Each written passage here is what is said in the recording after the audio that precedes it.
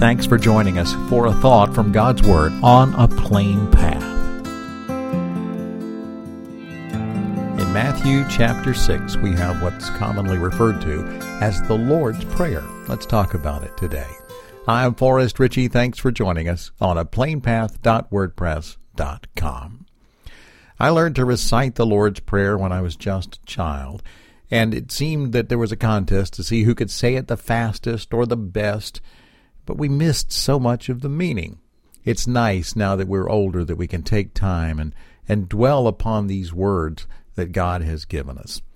Matthew chapter 6, verse 9 says this, "After this manner, therefore, pray ye, Our Father which art in heaven, hallowed be thy name." I'd like to focus, if we could, on just the first couple of words of this Lord's Prayer. The first word, our. That means we share something. We should be unified together as Christians when we start thinking about God. Our Father. It's a relationship. It is not something mystical or magical. It's normal for a Christian to have that relationship with God.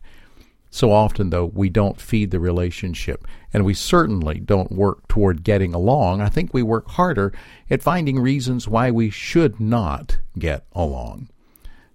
Perhaps we should pay more attention to those first two words of the Lord's Prayer.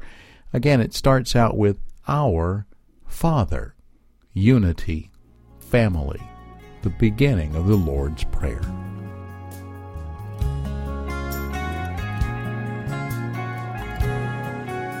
May God bless you today as we continue together on a plain path.